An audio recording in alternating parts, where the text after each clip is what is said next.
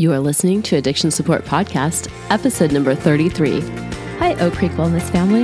Welcome to Addiction Support Podcast, where I talk with inspiring people who share their knowledge and experience of addiction and what's working for them. This is addiction support for family and friends from people who've been there. I'm your host, Melissa Sue Tucker.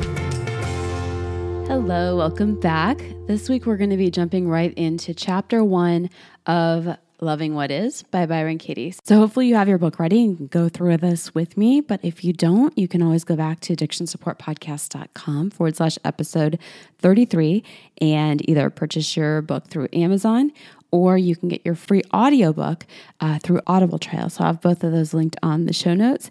Let's just jump right in. We are entering the dimension where we have control. The inside. Chapter 1, a few basic principles. What I love about the work is it allows you to go inside, to find your own happiness, to experience what already exists within you, unchanging, immovable, ever-present, ever-waiting.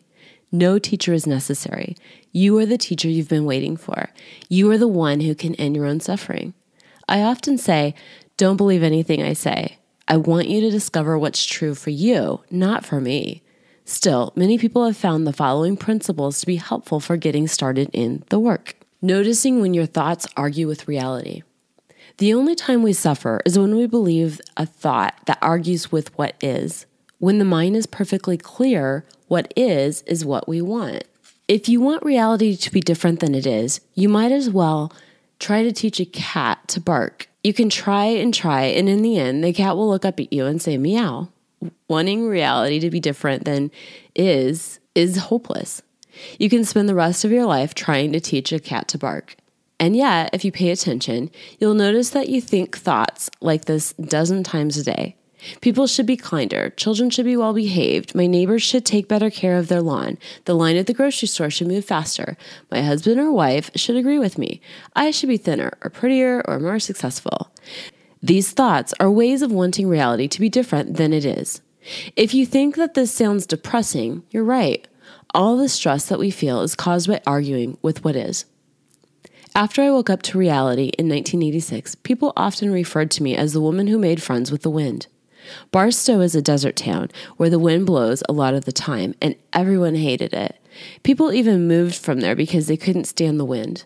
The reason I made friends with the wind, with reality, is that I discovered I didn't have a choice. I realized that it's insane to oppose it. When I argue with reality, I lose, but only 100% of the time. How do I know the wind should blow? It's blowing. People new to the work often say to me, but it would be disempowering to stop my argument with reality.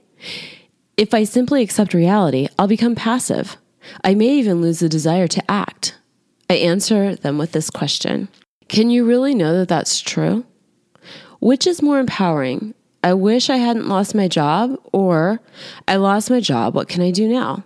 The work reveals that what you think shouldn't have happened should have happened. It should have happened because it did, and no thinking in the world can change it. This doesn't mean that you condone it or approve of it. It just means that you can see things without resistance and without confusion of your inner struggle. No one wants their children to get sick.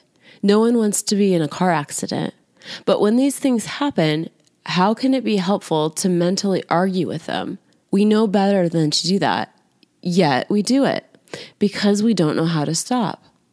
I'm a lover of what is, not because I'm a spiritual person, but because it hurts when I argue with reality. We can know that reality is good just as it is because when we argue with it, we experience tension and frustration. We don't feel natural or balanced. When we stop opposing reality, action becomes simple, fluid, kind, and fearless. Staying in your own business. I can find only 3 kinds of business in the universe: mine, yours, and God's. For me, the word God means reality. Reality is God because it rules. Anything that's out of my control, your control, or anyone else's control, I call that God's business. Much of our stress comes from mentally living out of our own business. When I think, you need to get a job, I want you to be happy, you should be on time, you need to take better care of yourself, I am in your business. When I'm worried about earthquakes, floods, wars, or when I will die, I'm in God's business. If I am mentally in your business or in God's business, the effect is separation. I noticed this in early 1986 when I mentally went into my mother's business, for example, with a thought like, my mother should understand me. I immediately experienced a feeling of loneliness. And I realized that every time in my life when I had felt hurt or lonely, I had been in someone else's business. If you're living your life and I am mentally living your life, who is here living mine? We're both over there. Being mentally in your business keeps me from being present in my own.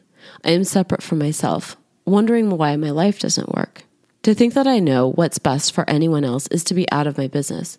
Even in the name of love, it is pure arrogance, and the result is tension, anxiety, and fear. Do I know what's right for me? That is my only business. Let me work with that before I try to solve your problems for you. If you understand the 3 kinds of business enough to stay in your own business, it could free your life in a way that you can't even imagine. The next time you're feeling stress or discomfort, ask yourself whose business you're in mentally, and you may burst out laughing. That question can bring you back to yourself. And you may come to see that you've never really been present and you've been mentally living in other people's business all your life. Just to notice that you're in someone else's business can bring you back to your own wonderful self. And if you practice it for a while, you may come to see that you don't have any business either and that your life runs perfectly well on its own. Meeting your thoughts with understanding. A thought is harmless unless we believe it. It's not our thoughts, but the attachment to our thoughts that causes suffering. Attaching to a thought means believing that it's true without inquiring. A belief is a thought that we've been attaching to, often for years. Most people think that they are what their thoughts tell them they are. One day I noticed I wasn't breathing. I was being breathed. Then I also noticed, to my amazement, that I wasn't thinking, that I was actually being thought, and that thinking isn't personal. Do you wake up in the morning and say to yourself, I think I won't think today? It's too late. You're already thinking. Thoughts just appear. They come out of nothing and go back to nothing, like clouds moving across the empty sky. They come to pass, not to stay. There's no harm in them until we attach to them as if they are true. No one has ever been able to control his thinking, although people may tell the story of how they have. I don't let go of my thoughts. I meet them with understanding. Then they let go of me. Thoughts are like the breeze or leaves on the tree or the raindrops falling. They appear like that, and through inquiry, we can make friends with them. Would you argue with a raindrop? Raindrops aren't personal, and neither are thoughts. Once a painful concept is met with understanding, the next time it appears, you may find it interesting. What used to be the nightmare is now just interesting. The next time it appears, you may find it funny. The next time, you may not even notice it. That is the power of loving what is. Becoming aware of your stories.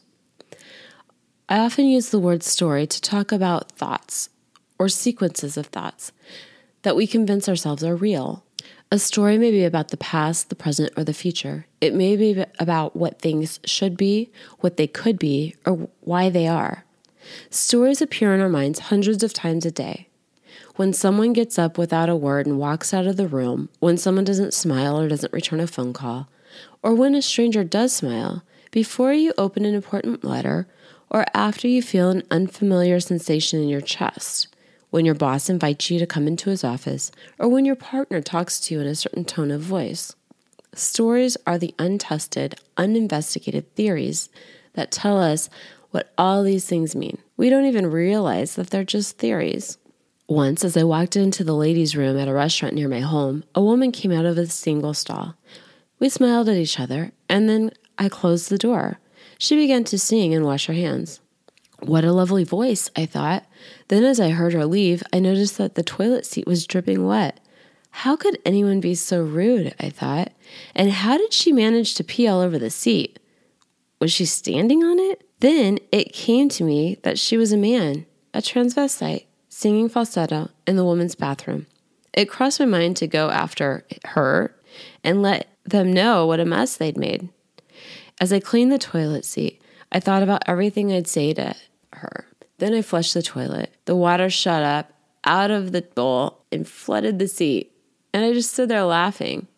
In this case, the natural course of event was kind enough to expose my story before it went any further. Usually it didn't before I found inquiry. I had no way to stop this kind of thinking. Small stories bred bigger ones. Bigger stories bred major theories about life, how terrible it was, and how the world was a dangerous place.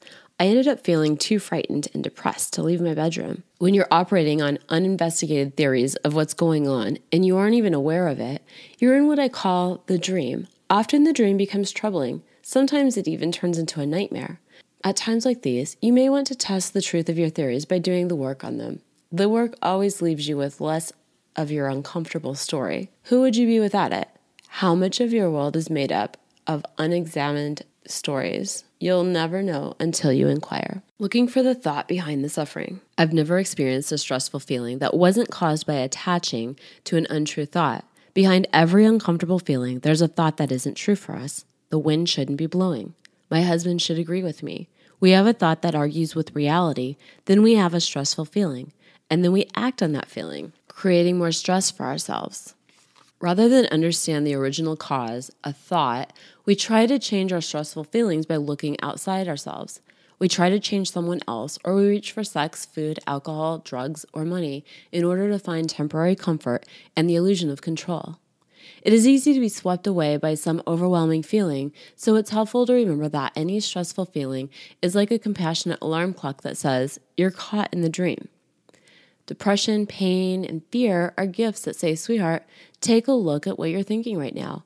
You're living in a story that isn't true for you." Caught in the dream, we try to alter and manipulate the stressful feelings by reaching outside ourselves. We're usually aware of the feeling before the thought. That's why I say that the feeling is the alarm clock that lets you know there's a thought that you may want to do the work on. And investigating an untrue thought will always lead you back to who you really are. It hurts to believe you're other than who you are, to live in any story other than happiness. If you put your hand in a fire, does anyone have to tell you to move it? Do you have to decide? No. When your hand starts to burn, it moves. And you don't have to direct it. The hand moves itself. In the same way, once you understand through inquiry that an untrue thought causes suffering, you move away from it. Before the thought, you weren't suffering. With the thought, you're suffering. When you recognize that the thought isn't true, again, there's no suffering. That is how the work functions. How do I react when I think that thought? Hand in the fire. Who would I be without it? Out of the flames. We look at the thought, we feel our hand in the fire, and we naturally move back to the original position. We don't have to be told. And the next time the thought arises, the mind automatically moves from the fire. The work invites us into the awareness of internal cause and effect. Once we recognize this, all of our suffering begins to unravel on its own.